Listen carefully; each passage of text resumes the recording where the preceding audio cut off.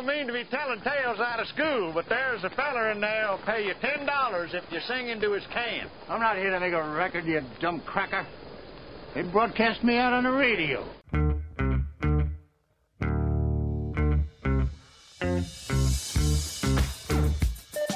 TGIF, it's Manson Mitchell with Gary Manson, Suzanne Mitchell. A double shot of good conversation with great guests to jumpstart your weekend. Manson Mitchell, you're on the air. Thank you, Eric Kramer. Hi, everybody. I'm Gary Mance. I'm Suzanne Mitchell. Together, we are Manson Mitchell in your ears for the hour. Glad to be there. And, of course, glad as we are typically on a Friday to be working alongside bad boy Benny Mathers at the board. Benny, how are you today? Doing very well to my Floridians, and we're hanging in there up here. How come you didn't say favorite Floridians? Oh, you met other Floridians in the meantime. You just wanted to wait until after the show to break the news. Yes, I was trying to be very polite and very kind of... I was easing it in, because I don't know how you guys are going to take this. Yes, he's very fickle with his Floridians. Yeah, I am. So today we're going to talk about meaningful coincidences. A popular term for which is synchronicity or synchronicities. Serendipity, that's old school, serendipity. And yet it all applies. It all fits. We're going to have a fascinating discussion, Suzanne, because we have a fascinating guest today. We do. Thank you. We do. Bernard Beitman, MD, is the first psychiatrist since Carl Jung to systematize the study of coincidences.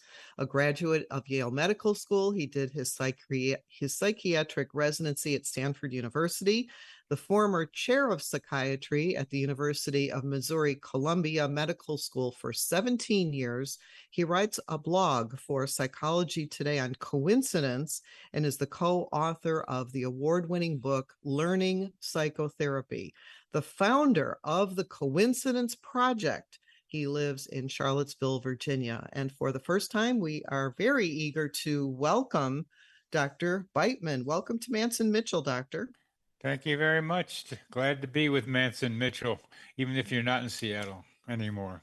You're still broadcasting there, so that's important. Right. That's true. That's true. We were in your town. What was it? Less than 2 weeks ago, Gary? Close to time flies. I think it's closer to 3 now, but we were there recently on a road trip. Yep. Charlottesville, very pretty place. And I knew that school was starting soon at the University of Virginia. And I thought, oh, well, let's find out. We were tired from driving that day. And so we got there and we found out that the prices become astronomical for move-in weekend when you have not only students coming in, but their parents there to see them off as well. We were intending to go to Monticello for our second time and then said, oops, looks like we're going to Richmond. So we kept driving, getting there late at night. But very pretty part of the country, Virginia. Okay. You and I really liked a lot of what we saw in Virginia, Gary. So rich in history as well. And we even got to Jefferson Davis's White House. That hadn't been on my bucket list, but there we were in Richmond, so we went to see it. You learn a lot in Virginia, that's for sure. You learn to appreciate a lot. We read the book completely, cover to cover, Meaningful Coincidences, How and Why Synchronicity and Serendipity Happen.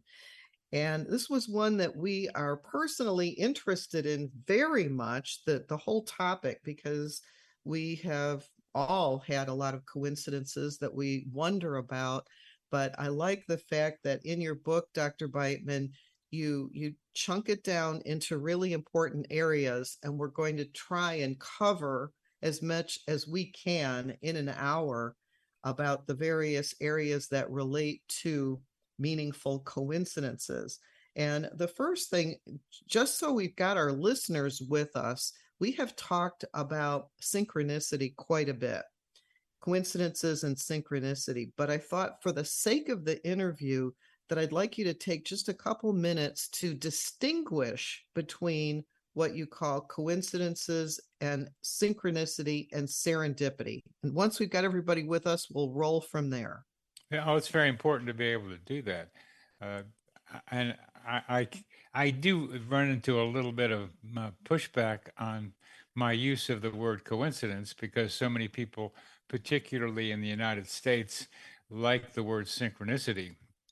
Serendipity seems to be used more and actually studied more in Europe. So there is a bit of a tension between the two words. And I've learned enough about each of the definitions of those two words that the definitions are ambiguous. So I've used the word coincidence to get away from these really lovely words, serendipity and synchronicity, and try to be a little more scientific about what we're talking about. And the word coincidence is a really nice word in that it goes both ways. It could be a mere coincidence or it could be a meaningful coincidence. By mere coincidence, people mean it doesn't really matter, it doesn't mean much, it's probably random. On the other hand, when you put meaningful in front of it, there's something else going on. And I'll try to be able to say what that something else is going on in defining what I mean by a meaningful coincidence. It's a coming together of two or more events in a surprising, unexpected, and usually improbable way that seems to have significance to the person experiencing it. And either at that moment or retrospect seems to have a possible explanation. So the two elements that are crucial about meaning and meaningful coincidences are, what does it mean to me? What does it mean for me or the people I'm involved with? And what might be some explanations for it? Those are the two primary meanings. You get to the words synchronicity and serendipity, and the meaningful coincidence term is an umbrella term for those two, as well as two other concepts, seriality and simulpathity. But the main ones are synchronicity and serendipity. Synchronicity was a term invented by Carl Jung, and he wrote about it in some detail in a monograph in 1973. And Jung was a little cautious about bringing that idea to the scientific world because then, as much as is going on now, science is not interested in things that don't seem to have a cause that is explainable by scientific means, or there's a good explanation for it that can be tested by getting some numbers. So Jung was cautious about it, but since that monograph in 1973, the interest in meaningful coincidences has accelerated. And I like to point out that Jung didn't use the word synchronicity to describe meaningful coincidence. He used the word synchronicity to explain meaningful coincidences. Mm-hmm. And by the term synchronicity, he meant it as an acausal connecting principle. Acausal, which was to be contradictory to the current way science was thinking about anything. So if there was an acausal thing, there got to be something else. He didn't really mean no cause, although some people think that. He thought the cause was something to do with meaning, the meaning between the two elements of a coincidence. So meaning meant a lot to Jung, but that's not enough. I use the word acausal as a kind of cover leaf, as like a fig leaf for what Jung didn't understand and what we are now trying to be able to understand. And for most people, synchronicity in its sharper definition refers to meaningful coincidences that have something to do with spirituality, interpersonal relationships, or psychological development. That's the kind of narrower definition. However, people use the word synchronicity for what I will call serendipity. And by serendipity, I mean, simply said, happy accidents. That is, you find something that is useful to you in an unexpected way. Sometimes it's you're looking for one thing and you find something else that's much better, or you're looking for something else and then you find what you're looking for in the way that you weren't looking for it. So you do something different and come up with what you want. The basic idea is you find something you're looking for in an accidental way. And part of the way serendipity happens a lot, and synchronicity too, is you got to be moving around in your environment. And a summary phrase for that is the dog that trots about finds the bone. It's an old gypsy idea. And I add the dog that trots about finds a bone, especially if the dog trots about near a butcher shop. Yes. Your book is filled with so many phenomenally interesting stories. And I'm wondering if you would consider this first one serendipity or what you might call that. But I wanted you to talk about a story on page 27 about a man who wanted to go to medical school, but he couldn't because it was the Depression, and what happened with he and his grandson and the things that occurred in that story. Thank you. The fundamental idea behind that story, which I got from a book called Small Miracles, which is full of meaningful coincidences. The thing about that story is the grandfather wanted his grandson and his son before to become a doctor. And that grandfather was Nathan Stein, and he was dreaming of his own becoming a doctor in the Great Depression, but he had to give up his dreams because there was no money. So he pinned his hopes on his grandson, Kevin, who had decided at a very early age to go to medical school, probably by influence from his parents and his father. But Nathan had died by the time Kevin was 9. So Kevin was a senior at Penn State University and was confronted with the enormous tuition costs of medical school. And they have only gotten a lot higher since those days. His parents, both real estate agents, stepped up their efforts to bring in more business. And here is what we might call serendipity, but I add the idea of internal GPS. That is, somehow we know where we need to go without knowing why or even how we get there. So one day his father, Sherman, noticed an ad by people planning to sell their house on their own. Now, Sherman, the father, just didn't do that. If people wanted to sell it on their own, okay, go and sell it on their own. And this is the key point that I bring to you and our audience, is sometimes we have an uncontrollable urge to do something that seems out of the ordinary. And it's worth testing out those uncontrollable urges. Sometimes they do get you in trouble, but when you refine it and know which ones to pay attention to, sometimes you come up with some pretty good things, as is what happened on this one. So he felt the urge and made the appointment. After 2 appointment changes with the sellers, Sherman met with the seller finally. And it's important to notice that there were 2 appointment changes because that set back the actual time that they met. And that actual time was crucial in what I'm going to describe. He had the address in hand, Sherman did. And as he walked up to the front door, he realized that this was his father-in-law's old house, Nathan Stein's old house. So Sherman said, wow, this is quite a coincidence. In fact, that may have made him unconsciously or subconsciously want to be able to pick up with these people. And that might have triggered him as well. So as he told the sellers the story about the coincidence, and as he was telling the story, and this is more in the serendipity area because you find things by accident, it was the mailman with a registered letter for Nathan Stein, who had died 14 years earlier.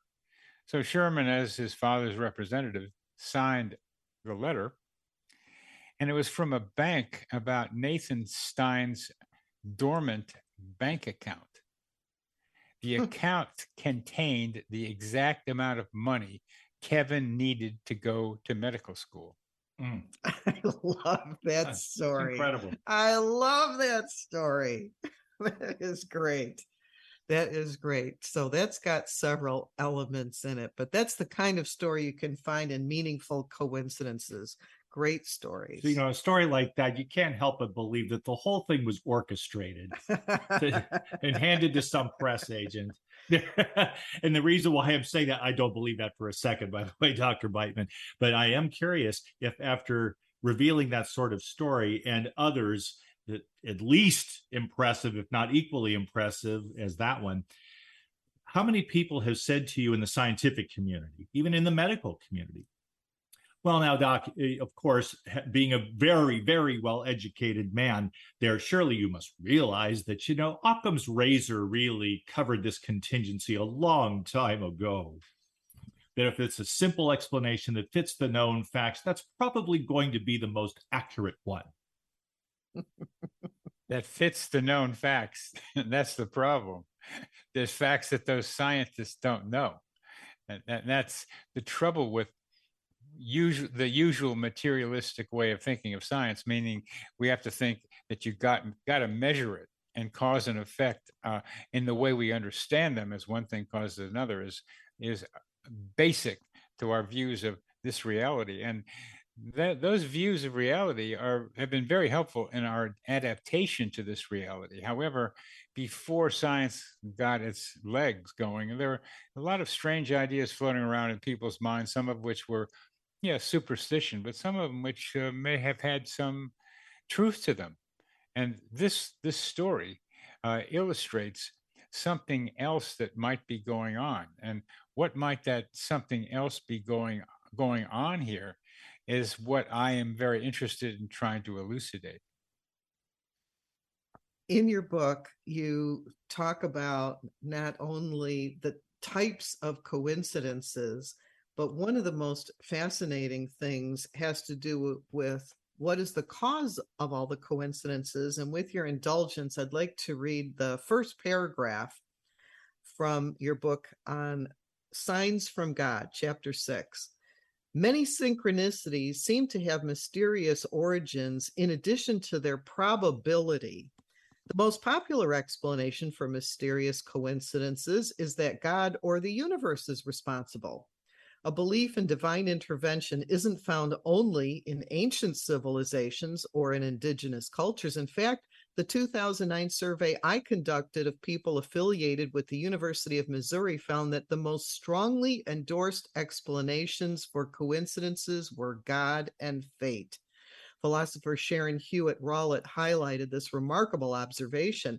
When it comes to unusual events, more than 200 years after the advent of modern science, God and fate still rank higher among the college-educated than the naturalistic alternative of chance.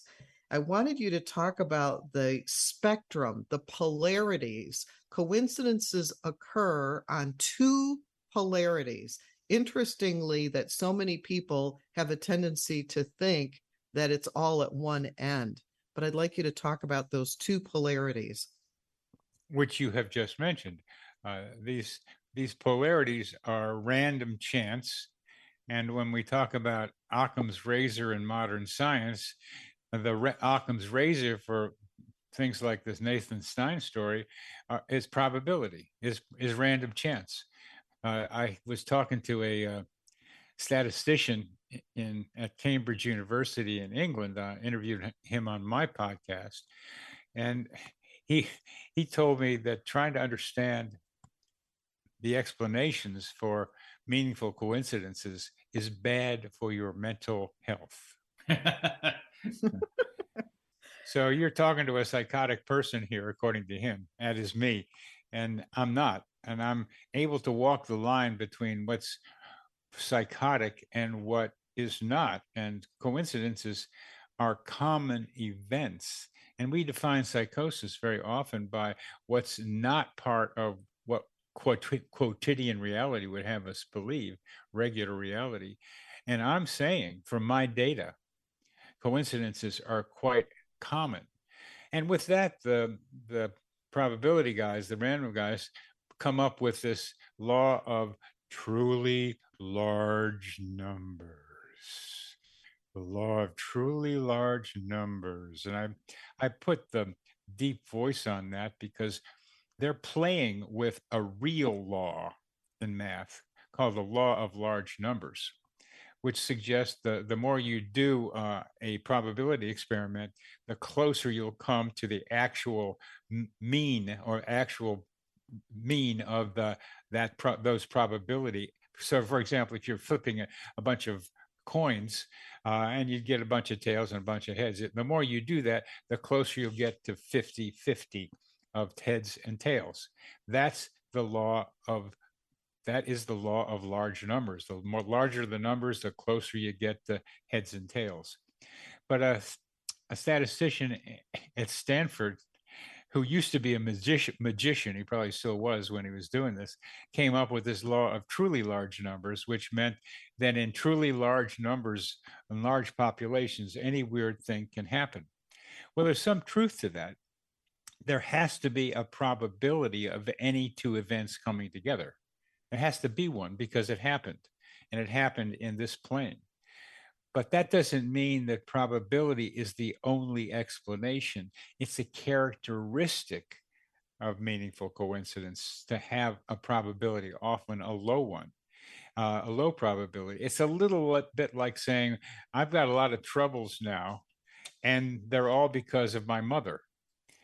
It's not one thing. My mother has had something to do with it, me and all of us, but there are many other factors that influence the troubles we get into now. And similarly with coincidences, probability is one part of the explanation of the description, but not the only. On the other end is God, universe, as you mentioned, or consciousness, or what I bring in is the psychosphere, which is another part of all this, that there's something else. There is a mystery involved. And what I like about studying meaningful coincidences is that the mystery is so interesting. I'm curious. And science is not about telling you what reality is. Science is about asking questions about reality. Science is asking questions in a formal way that allows you to believe that the answers you get are reasonably correct. But there's always more to find out. So I'm in this because when I went to school, I knew they weren't telling me something. And coincidences helped me uncover some of the darkness and the fun of mystery. But in between is the hardest thing for some people to get to is, hey, Mitchell and Mance, you got something to do with this. Mance and Mitchell, you make them happen too. You play a part in creating meaningful coincidences. So I try to define, the probability if I can, or somehow talk about the mystery and how we might understand it. But I'm a psychiatrist, I'm a psychotherapist. I try to help people understand how they contributed to their coincidences as well. Absolutely. And we'll be talking more about that in the second half. A few pages after what I read, I thought was one of the most interesting reasons as to why highly educated people and many others would say that this coincidence was caused by God or the universe. It was divinely ordained that I would have this experience. And in your book, you write, because people feel guided and cared for by something greater than themselves, if they can attribute what's happening them to something else. And I thought that was very interesting when you're looking at the difference between scientific and not scientific. Is I want to feel guided and cared for, and here's the way that the universe is caring for me. And I just thought that was a good take on that, like why people would choose that. Well, thanks for picking up on that. Yeah, because I do think there's some truth to that. Oh, I do too. Yeah, it can be overdone and it can be ignored, but I think that there seems to be guiding forces around here. And as Gary said earlier, it looks like it's rigged. Some of these things, not the word you use, but you said it better, actually. I mean, I without going through the details because it's too much. I had something with a really good friend of mine. That's what I say. Hey, come on, man! This is rigged, man. It's just like, how could this be that this happened? It's just too many details are coming together right now to make this one look like it's going to happen. So I shake my head a lot of times and say this is rigged, and I'm doing that more and more, partly because I'm getting really into this, and I represent this movement towards including serendipity, synchronicity, meaningful coincidences in our vocabulary in a way that allows us to talk about them with each other. Well, whoever's listening to this now, I ask you to tell your friends, your relatives, your coincidence stories, because that's what the Coincidence Project and I are trying to do, is to help you see, help you experience that it's not just you running into money when you needed it, or running into somebody just when you wanted to find that person, or running into a stranger who is really helpful to you, or finding some medical help that you wouldn't have found in regularly going through the internet, but somehow it just happened because your hairstylist was talking about somebody else, and that's somebody that you needed to be able to contact. These things go on all the time. Let's systematize them. Let's talk about them. Let's make it evident to all of us that we live in a world full of meaningful coincidences that not only are helpful to us, but are clues to how reality works. And as I try to do in the last part of my book, to say that meaningful coincidences might be able to help humanity save itself from itself. I'm a psychiatrist. Humanity is slowly boiling itself in its own heat. Can we jump out of it? Can we help do something about it? Well, paying attention to meaningful coincidences is one aspect of how we might mitigate the potential disasters that we are helping make happen. That's a call to action, a call to consciousness, to Yes. awareness, Yes. well worth heeding. The book is Meaningful Coincidences, How and Why Synchronicity and Serendipity Happen. The author is our guest, our honored guest today, Dr. Bernard Beitman. We'll take a short break. When we come back, we have stories. I have one of my own I want to share. Me Good. too. Very Good. We'll see how these stack up against the ones you find in this book, maybe not so well, but we think they're worth mentioning anyway. Meaningful coincidences, that is the topic for our hour together. Give us a couple of minutes. We'll be right back. We're Mance and Mitchell, and you're tuned in to the home of Radio Synchronicity, AM 1150 in Seattle. Terry Loving wants to help you with your online marketing challenges right now. She has several courses she is giving away to help you get your business working for you online. Yes, giving away. WordPress websites are her specialty, yet her technical skills go way beyond that. Check out her blog at terryloving.com or email her directly at terry@terryloving.com. That's terry@terryloving.com. Staying connected with Gary Mance and Suzanne Mitchell is easy. Just go to manceandmitchell.com for the latest info on topics and guests. Friend Gary Mance and Suzanne Mitchell on their Facebook pages and like the Mance and Mitchell show page at facebook.com/manceandmitchell. If you're on Twitter, share a follow with Gary and Suzanne at Mance Mitchell. Join Gary and Suzanne Friday and Saturday mornings at 10 a.m. for an unusual show that covers everything from personal growth to the paranormal. Here's an amazing act. Here's a tremendous act. Here's a startling act. The amazing, the thrilling, the greatest, spectacular, incredible, exciting, wonderful, world famed, most unusual novelty act. The home of the A-Team of Alternative Talk is manceandmitchell.com. Heard right here on Alternative Talk 1150 AM or streaming live from your computer anywhere. Hi, everybody. This is Anson Williams from Happy Days, and I'm so excited to tell you about American Road. It is the best car travel magazine in the world. They have the most fantastic adventures detailed in each magazine with all your itinerary. We could just jump in the car with your family and have the most fabulous adventures you've ever had in your life. Please get a copy of American Road and start your own adventure. On Friday, Mance and Mitchell welcomed Dr. Bernard Beitman to talk about meaningful coincidences. What is their nature, and how can we benefit from synchronicity and serendipity on purpose? On Saturday, Becky Walsh joins us from London for a free-range discussion about life from both sides of the pond. Bringing you fascinating talk since 2007. We are Mance and Mitchell, Friday and Saturday mornings at 10 on Alternative Talk AM 1150. Tell your friends about Alternative Talk 1150.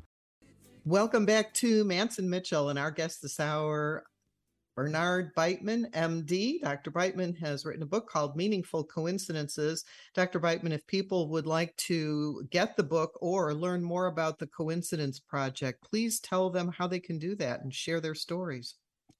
Thank you. You can buy Meaningful Coincidence. The full title is Meaningful Coincidences: How and Why Synchronicity and Serendipity Happen. And you could get it. You can buy it on Amazon. Barnes and Noble should be stocking it, as well as you can order it through Simon and Schuster as Inner Traditions. But just put my name in your internet browser and Meaningful Coincidences, and you'll come up with the book. I'm going to spell your last name. It's Beitman, Beitman, Beitman. Okay, and finish about the Coincidence Project. And several other things that might interest you include my podcast. I've done about 200 podcasts, all focused on meaningful coincidences. It's a narrow thing. I'm not doing a wide range of stuff. All of it is about meaningful coincidences.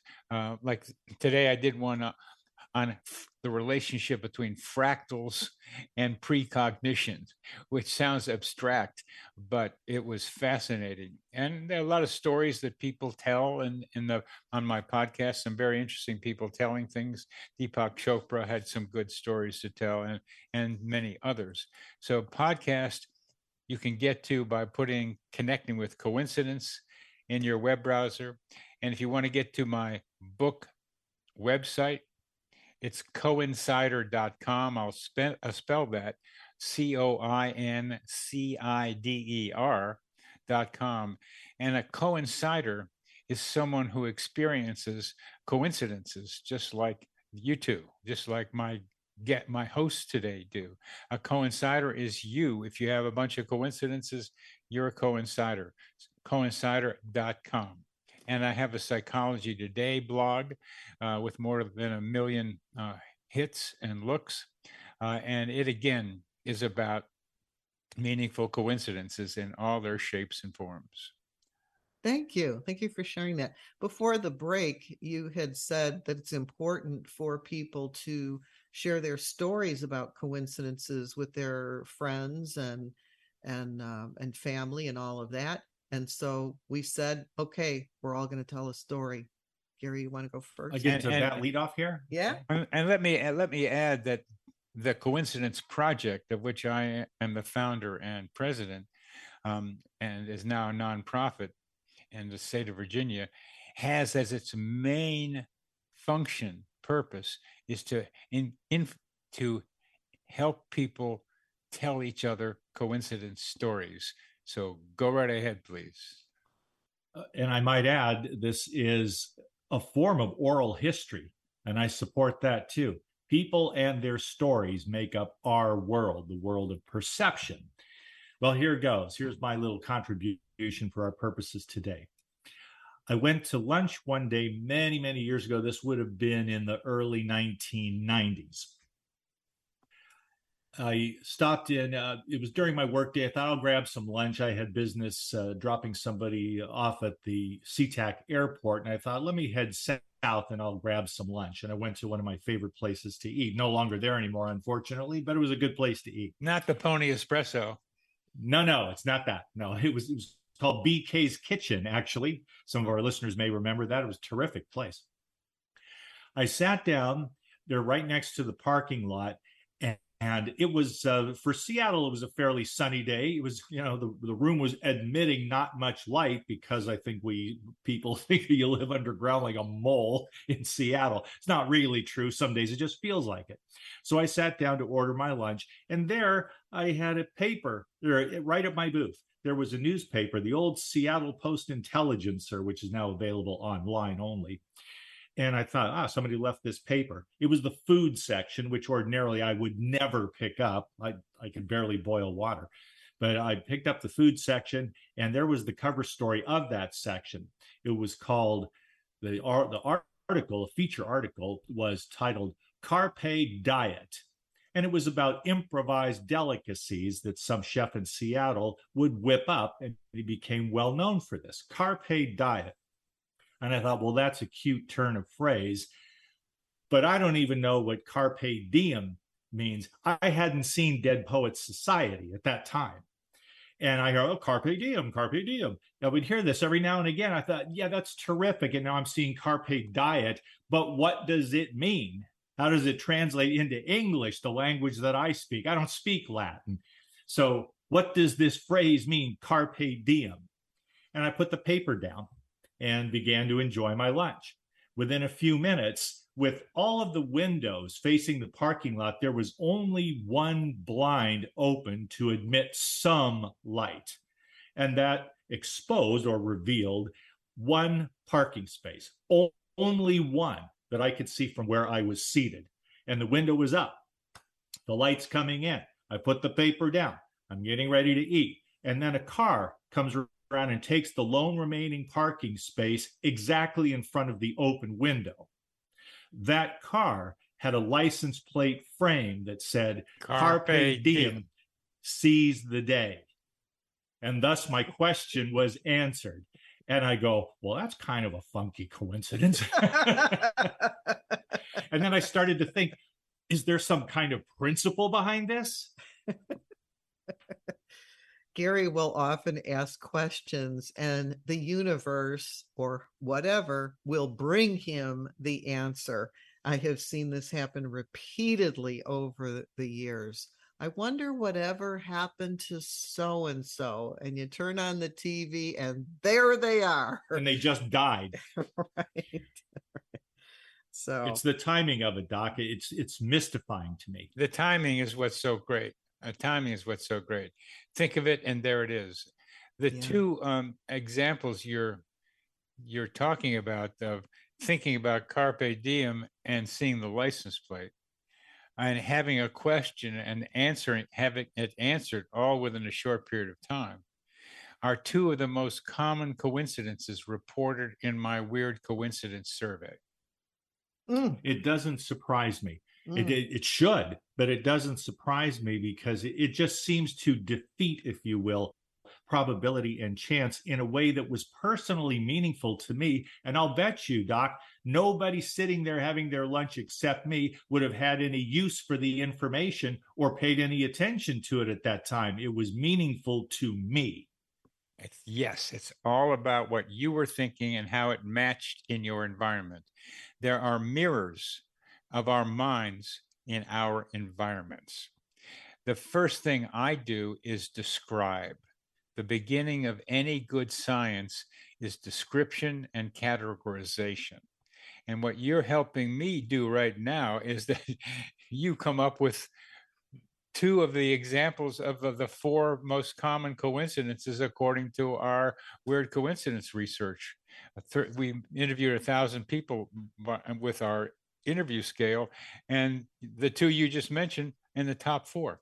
And that helps confirm for me, Gary, so thanks for this too, what I am already finding in what I already found. And on a couple of podcasts yesterday, some of the same things were happening. So for me, there's a string of confirmations of these two most common coincidences in people's lives. Once you start getting confirmation of a particular event and its repetition, which you're just doing with me right now, and you did it with yourself over and over, but other people are doing it. So it's not just crazy Gary being weird. It's a common human experience. So I'm hoping that our audience will recognize that coincidences that match what's in your mind with something outside your mind are common. And why do you think people don't like that? Like to think about that? Because it means that my mind is not just in my skull. It means that something about my environment is also related to my mind in a way that I just don't know how that works. But it is. The data is there. The descriptions are there. So what these do, what Gary, what your experiences suggest, is that your mind is not just in your skull, but it is somehow part of what's around you. And what's around you, I call the psychosphere, our mental atmosphere, that we give and receive information and energy from our mental atmosphere.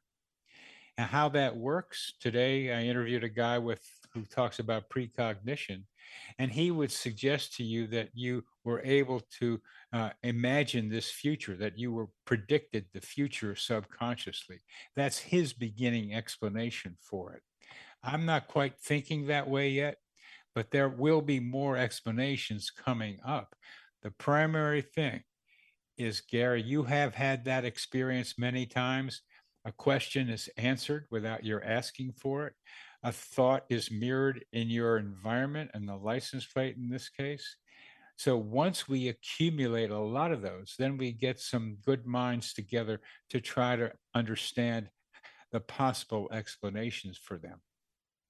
I appreciate your words very much. And I think this is grounded in principle.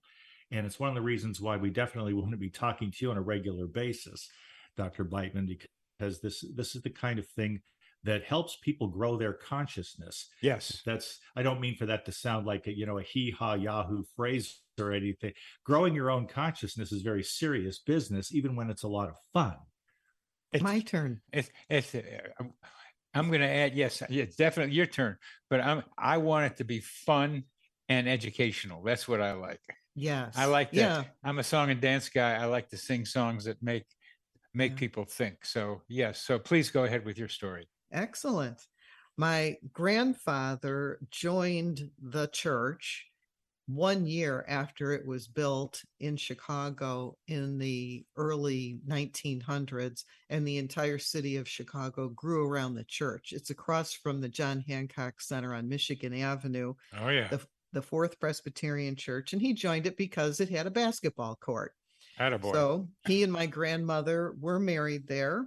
They had 2 children, and our family was there for 4 generations. He passed away in 1988, and he and my mom were very close. They had a very good, special, loving relationship. And in the 1990s, the church decided that the hymnals had gotten old and periodically they wanted to redo them. So they said, we're going to do all new hymnals. And if you want to contribute to the hymnals, then you can send us some money and we will put the name of whoever you like in the hymnal. And my mother, of course, sent money in with her father's name on the hymnal because in part he was a musician who used to play with big bands that came through Chicago. He was a saxophonist. And so we had his name in one hymnal. Well, there were thousands of hymnals. And every time we went to church, we would open up our hymnal to see if his name was in it. And of course, it never was. It was too hard to find among the hundreds or thousands of hymnals that were in the church. And not only were they in the sanctuary, but they were in auxiliary places to sit and small chapels. They were just kind of everywhere. My mom passed away in 2010, and we wanted to hold her funeral at our legacy church in Chicago. So we made those arrangements. and we had a memorial service for her in December of 2010. And during that service, in one of the smaller chapels, we sang songs, we prayed, we had things to say, and there was a pianist there who was playing several hymns. At the end of the service, my brother said, would it be possible for me to take a hymnal as a remembrance of my mother's passing? And the minister there said, yes, of course, please take a hymnal. And he chose the hymnal from the piano that was being played at my mom's memorial service. And on the inside cover was my grandfather's name. That's my story. Well, again, these are not as commonly reported. We didn't ask so much about them, but let's talk about the two meanings of meaning. What did it mean for you and your relatives for that to happen? It meant the meaning that we attributed to it is that my grandfather was there at my mother's memorial service, and that perhaps he had been there to greet her on the other side. That's good. That's good. That's good. That's good. I mean, I was coming home from my father's tombstone unveiling, and was had an assigned seat next to a woman that, together for 40 years and two great boys as a result. And I thought my father had arranged us to sit together. So it's like a lot of people think stuff like that happens, that there are some guardian angels, otherwise known as our relatives sometimes, who are helping us do things like that. What did it mean to the people? That was an explanation. Grandfather put it together with, put you all together because he was so close to his daughter. And it's such an important idea that these emotionally charged relationships increase the likelihood of meaningful coincidences to happen.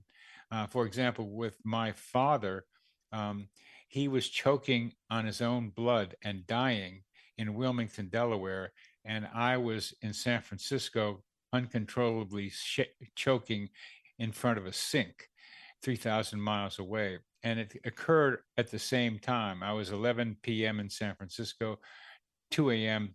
in Wilmington, Delaware. And 2 a.m. in Wilmington, Delaware also happened to be my birthday. So he died on my birthday. And this is another way of talking about how we are connected to each other, and that coincidences highlight or uncover or illuminate the invisible currents that connect us and unite us. And this story also illustrates something very much like that. What did you think? How did you feel about this coincidence? I was surprised. My reaction was, wow. Like of all, and I look at probabilities. I took probability in school, in high school. And so I looked at the probability of that particular book being on the piano in the room of my mom's memorial service, of all the books that were in the entire sanctuary and all the ancillary chapels and everywhere else. And I thought, that is a very low probability possibility. That's true. And again, the probability guys just say any weird thing can happen in large numbers. But you looked at the probability. What was your emotional response besides being surprised? I'm very happy. I mean, very happy, yeah. Feeling like there was that family connection. Yeah. He had joined that church. My mom was the second generation, and I and my brother and sister, third generation. And it was just feeling like there was such a connection with the the place, because you can have a place, but different things happen at different times. There's different ministers, there's different marriages, there's different births, there's different baptisms, there's different funerals. Things are going on, and yet, in that one place, there was all this connection going on. And so I felt very happy about that. Yeah, and the vision of the Coincidence Project is to illuminate the invisible currents that connect and unite us. And that's what your experience was. That's Yes. beautiful. That's beautiful. Yes. That's beautiful. I would like to bring up the name Michael Shermer. Michael Shermer. Good old Michael Shermer, yeah. He's made quite a name for himself being a skeptic and really a mocker as well, over the years. Something happened in the life on a very important date for Michael Shermer. Now, you're talking here about a man who is a reputable scientific thinker within the parameters of discussing the paranormal, anything that can't be readily explained by rational and empirical thinking. So that's where he's coming from. He is a skeptic, and he veers toward debunking, in my opinion. But something happened, and it's written up in your book. Second time I've encountered this narrative, Dr. Beitman. Please tell that story in brief and your own assessment or your own reaction to what you learned about what happened to him and his bride. Well, let's define skeptic a little bit. Michael Shermer is a skeptic of the version that anything weird is wrong. Which means that if he were to carry it further, that some of the weird things that astronomers see in the sky that are anomalies, he would say they can't be because our science can't explain them. So we came up with dark energy and dark matter because we don't know what's happening, but there is some shifts that weren't expected by normal science, but we don't do that on Earth. What we're looking for is skeptic. He's a pseudo-skeptic. We're looking for people who are skeptical, meaning that they are open to challenging ideas, not just casting them out because they don't fit. Well, Michael Shermer got married to Jennifer Graf from Germany. And she'd been raised by her mother, but her grandfather, hey, we got another grandfather in here. Walter was the closest father figure she had had growing up, but he died when she was 16. In 1978, his 1978 Philips transistor radio, if you remember any of those, was part of a collection of his belongings, a little bit like the prayer book of his belongings that Jennifer had kept and which Michael had set out to bring back to life after decades of muteness. He couldn't get it going, so he put it back in the desk drawer of their bedroom. Michael and Jennifer's marriage took place on June 25th, 2014, in Michael's home. Being 9,000 kilometers from family, friends, and home, Jennifer was feeling lonely. She had wanted her grandfather to give her away. Then, as the ceremony was about to begin, they heard music playing in the bedroom. They followed the sound to the desk in their bedroom. When Jennifer opened the desk drawer and pulled out her grandfather's transistor radio, it was playing a love song. "My grandfather is here with us." Jennifer said tearfully, "I'm not alone. As in the Chicago church, your family felt your grandfather was there with you." And that's what Jennifer felt. Later that night, they fell asleep to the sound of classical music coming from Walter's radio. The radio stopped short, never to go again. Silent ever since. That's what we're talking about, ladies and gentlemen. Meaningful coincidences. There's a book out there you need to read, Meaningful Coincidences, How and Why Synchronicity and Serendipity Happen. The author, the brilliant Dr. Bernard Beitman. Thank you. Sir, we have to have you back. Please say you'll come back, and we want to delve more deeply into this book. We've only scratched the surface. I will come back. Absolutely. I will come back. you've got the right idea here, and Yep. I appreciate and respect that.